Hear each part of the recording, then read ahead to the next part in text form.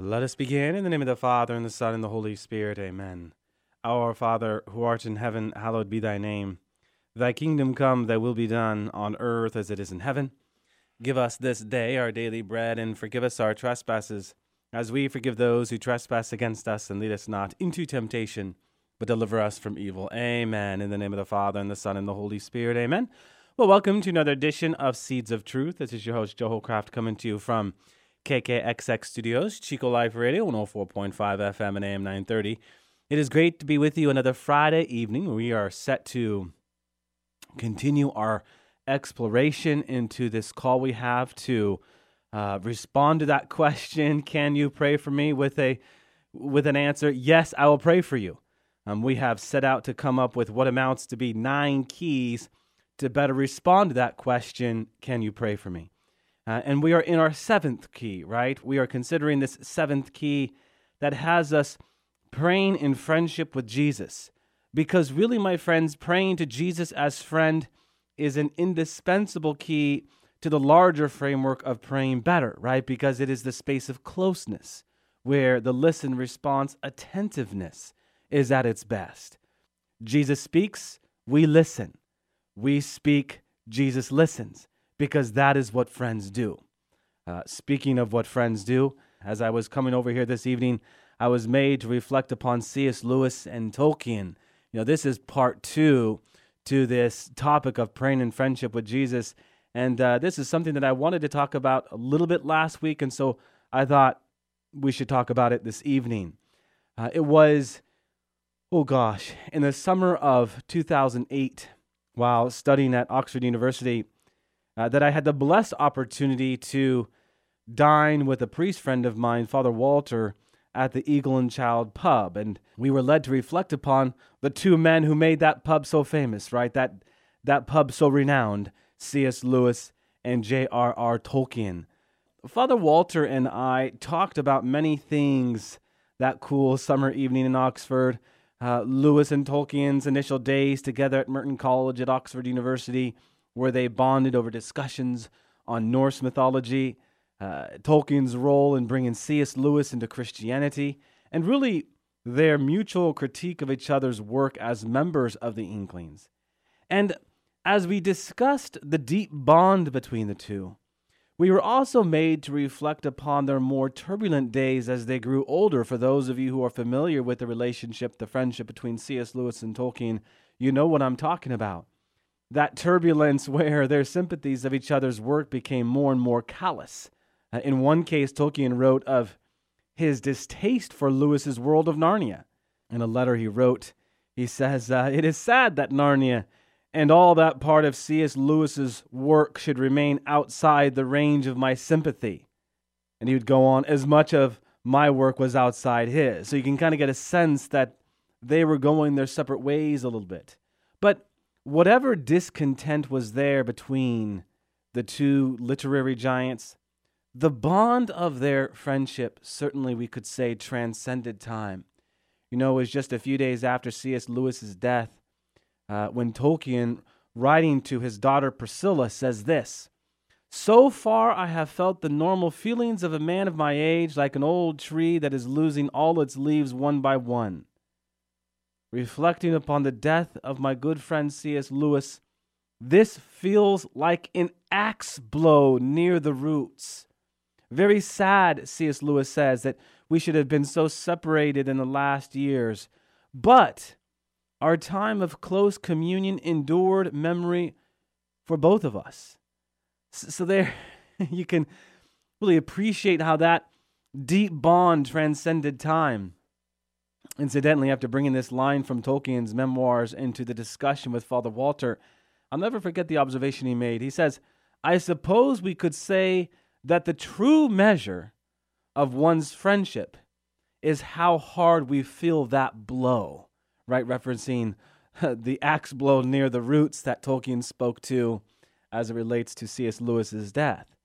And I think that's an important line, right? Because really, that gets to the heart of what friendship is all about.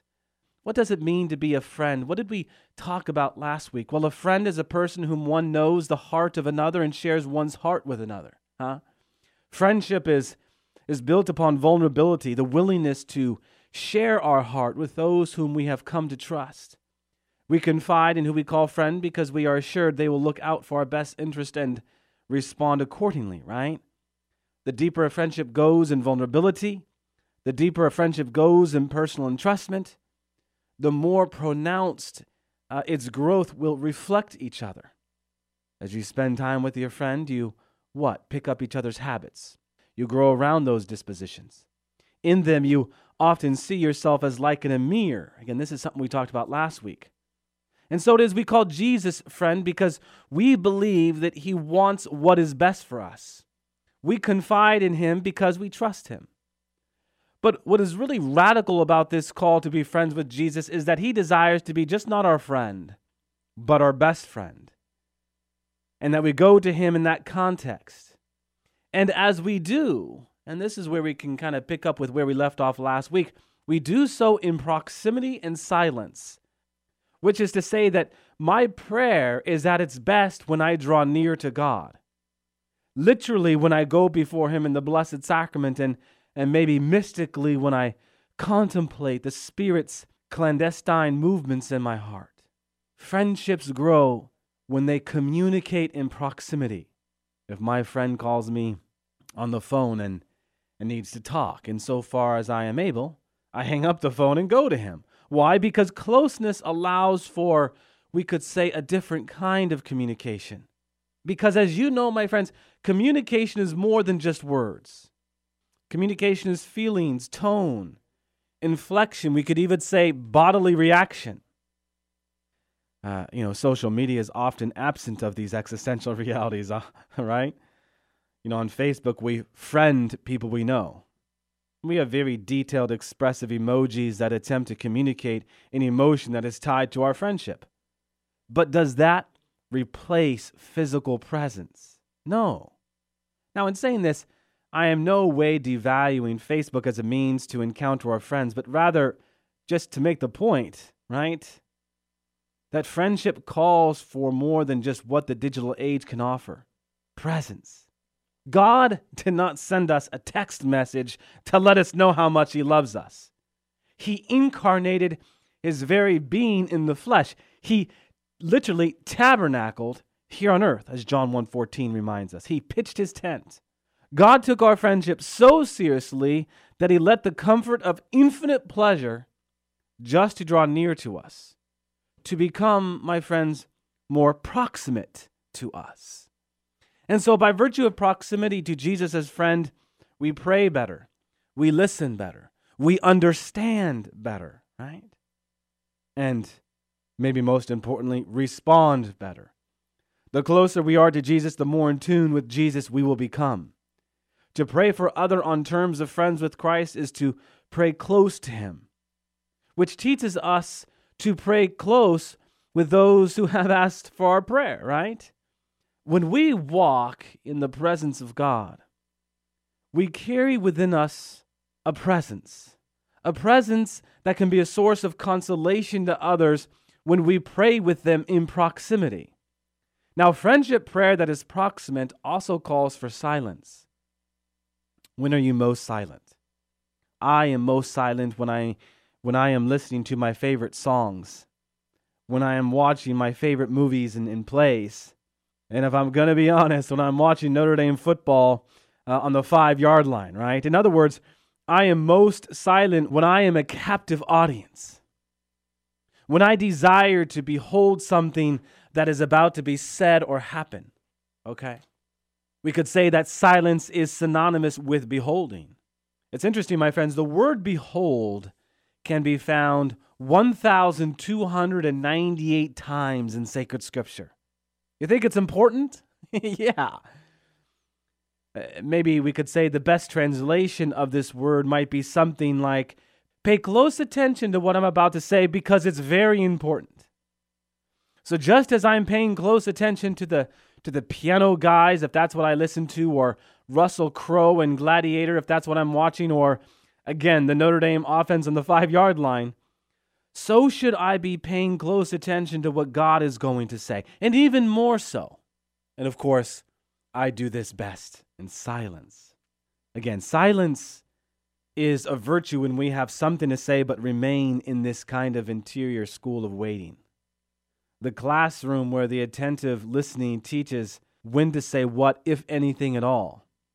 In our prayer life, to listen is to be held captive by the one speaking, revealing, pulling up the curtain, as it was, on the revelation that he wants us to behold. The more we go to Jesus as friend and attentively listen to the word of God, the more acutely we will hear his still, soft voice. Friendship prayer, my friends, is the prayer of captivity. As we probe into the importance of friendship prayer, we ought to take stock into the timing of when Jesus called his disciples friends. It was soon after Peter's confession of faith that he would speak about the necessity of the cross.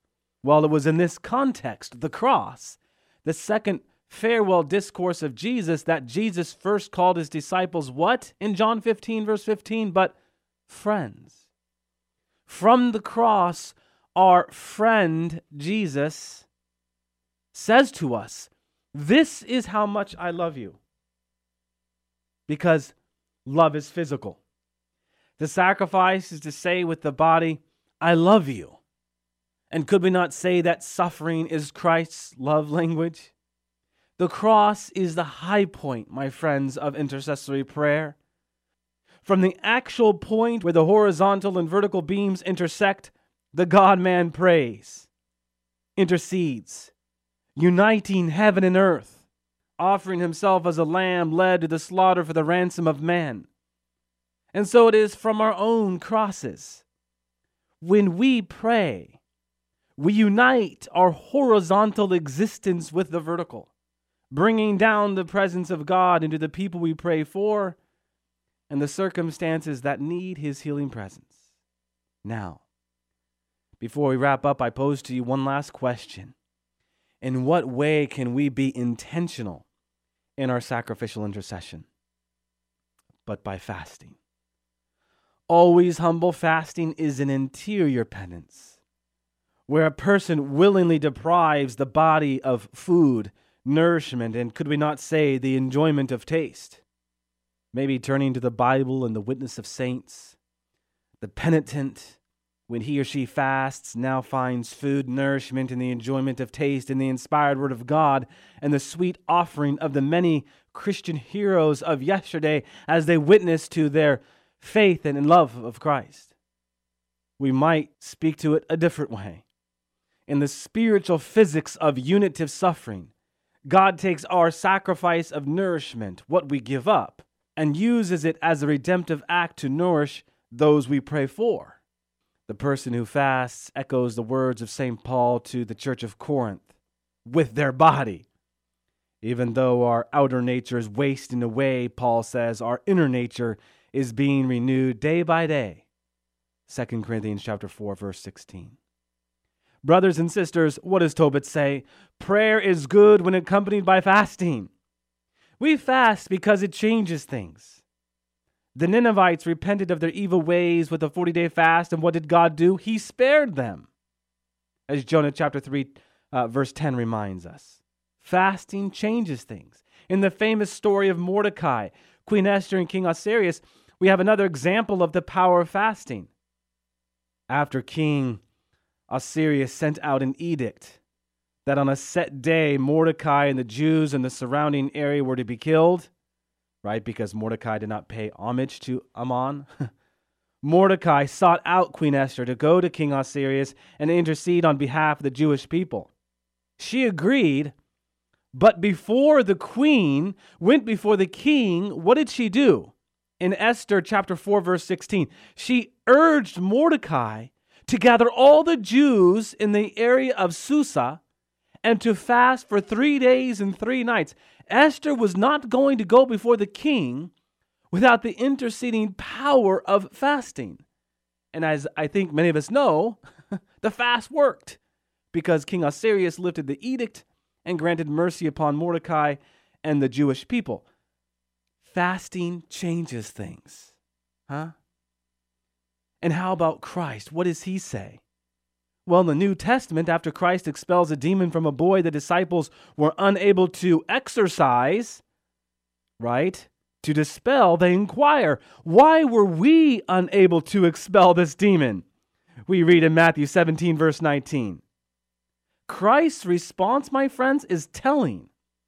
This kind of demon can only come out by prayer and fasting. So although Christ gave the disciples the power to remove unclean spirits, they were unable to remove this unclean spirit. If you were to trace this story back to the Gospel of Mark, evidently this kind, quote-unquote, of demon was particularly volatile, casting this boy into the fire and then into the water to destroy him.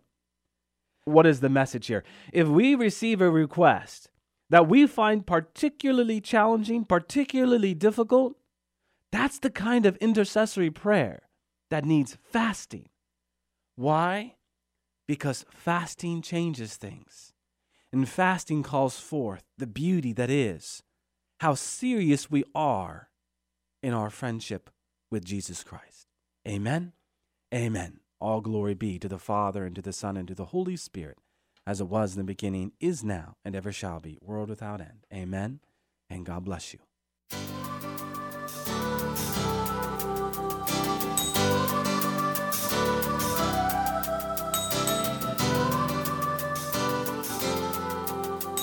Thanks for listening to Seeds of Truth, heard every evening, Monday through Friday at 5:30 here on KKXX. If you'd like to hear this program or find out how you can help support Seeds of Truth, the website is joeholcraft.org.